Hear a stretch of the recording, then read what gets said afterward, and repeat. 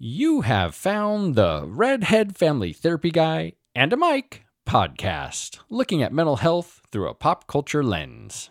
And we have to. This is a major problem in our culture that we share, and in American culture, of perfectionism and this idea of like it's bad to fail. And it's like, dude, it's not bad to fail. Like, I understand it doesn't feel good. None of us want it. But like, you can't be great at something unless you spend 40,000 hours doing it. Karate Kid is an example. Like, he can't be, I mean, even though it's a short amount of time and it's a little magical at how good he gets, which we can, acknowledge it's movie magic. But I mean, didn't he have to paint the fence or again or something? I mean, or what was it? There was something he wasn't waxing well, right? So he wasn't waxing off very good. But here's the thing. Failure is really not failure. Exactly. Right? This is exactly it, right? But if you have that insecure attachment, which is such a great point, then failure is failure instead of failure is a learning process. And failure is more than failure. Failure is I'm bad. Bad, exactly, right? It becomes the internalized idea, which is really the heart of shame, which we've got to do an episode on. The heart of shame being that I'm not worthy of love and belonging, right? And so if you have that, then you're scared to go into the world. Yes. Because there's going to be naysayers. There's going to be Johnnies. I mean, they are real and they're out there and it's painful. I mean, the rejection that Daniel goes through in the beginning of the movie is the new kid that shows up. He gets invited. Yeah. There is some connection. He's on the beach. He's being encouraged. The girl's giving him eyes. He goes over. It goes well. And then, it blows up. With the villain Johnny, and social pressure, and Johnny needed a Miyagi. He did not have a Miyagi. He did not have a Miyagi. No mercy. Poor John Kreese. And so that's real, right? Like, I mean, life is hard, and and social pressure for teenagers, and I can't even imagine trying to negotiate that in a social media world, is complicated, hard stuff. But we've got to get away from this idea that failure is bad, and really. A part of what Miyagi does and a part of what Daniel has is the resilience of failure. Yeah. And it doesn't feel good, but it's a part of the learning. Not that it's even okay. It's just a part of the process. And is failure is like a past tense thing, right? Where's you're going progression, to as well, right? Yeah. And so I think instead of how we conceptualize failure, maybe conceptualize the growth, right?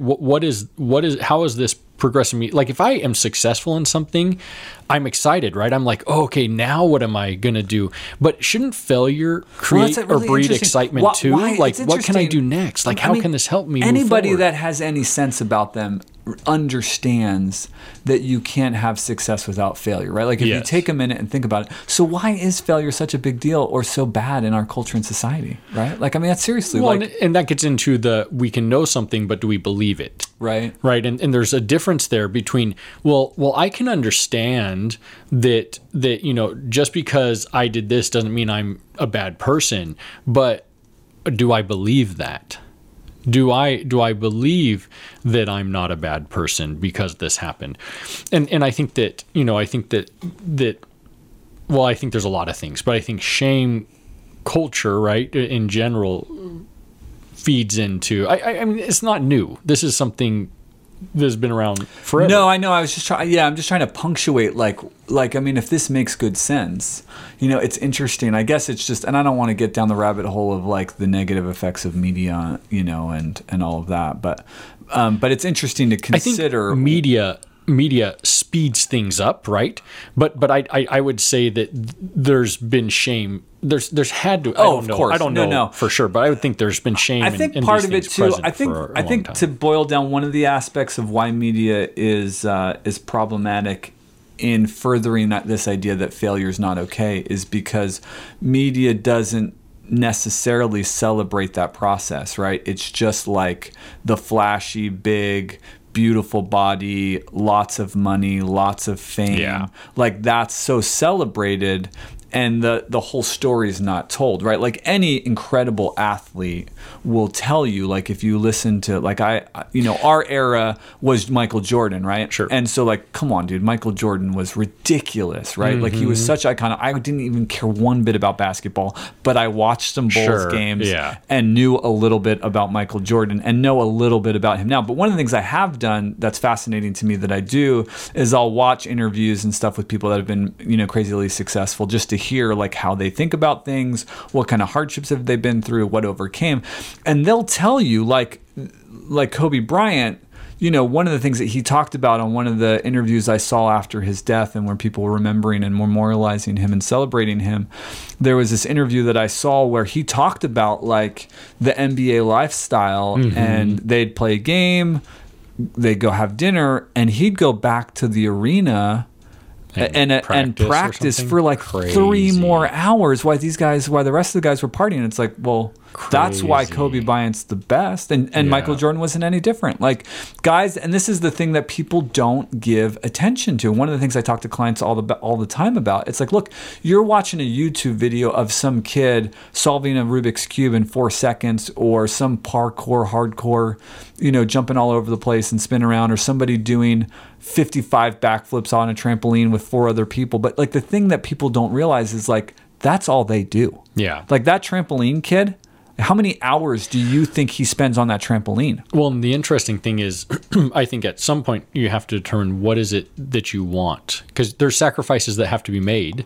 Absolutely. To have those, like, so to this be is that one good. of the things, right? And one of the things that I think is portrayed well in the movie is, Daniel's going, Miyagi's doing his mysterious mentor thing, with the paint the fence and wax the cars and paint the house, and he's all, which translates into awesome karate, ninja awesome skills in 4 days. It's like, watch out, Saka.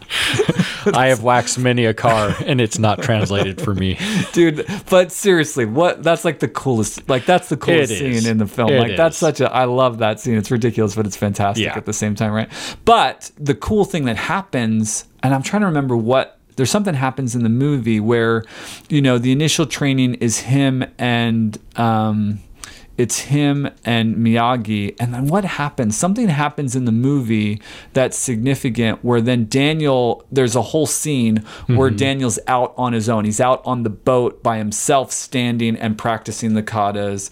There's a scene where he's at the beach trying to learn himself the crane kick. And it's on his own, right? And that hit me as a kid. I remember being like, oh, if I want to be good at something, I need to go put in time. Like it was manifested in that movie. And that's a part of it, right? Like there was some other thing that happened. Anyway, well, there was when was the scene where he was with Miyagi and Miyagi was drunk, right? Because it was the anniversary. It was the anniversary of his wife, right? Yeah, his death, right? So that was another thing that I thought was really significant in Daniel's growth, was to realize that there was pain and struggle in Miyagi's life. Like we don't know anything about Miyagi, and it's such a well done scene, right? Like it's so appropriate, in the way that what's going on, and he's drunk and he's being like lighthearted, and he's not, like he was always kind of serious and kind of intense or whatever. And I thought it was such a beautiful scene for Daniel to mature and be like, oh, my teacher has real pain. Yeah. Like he knows it.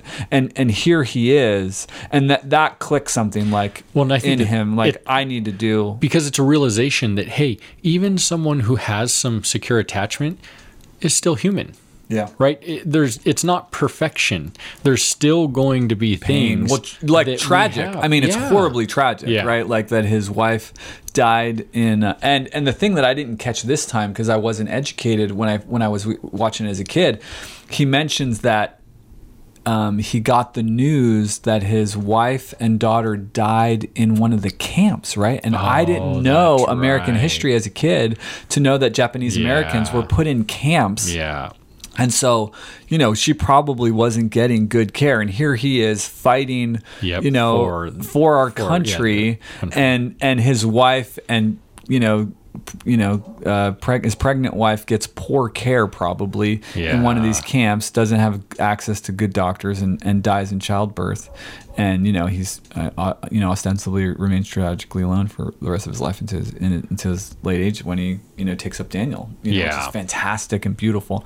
And so I think that is the scene where after that it like clicks, and he's like, wow, this is real. And if I want this, I have to do something. Pain is real. My pain is real. I have to kind of grow up and do something here.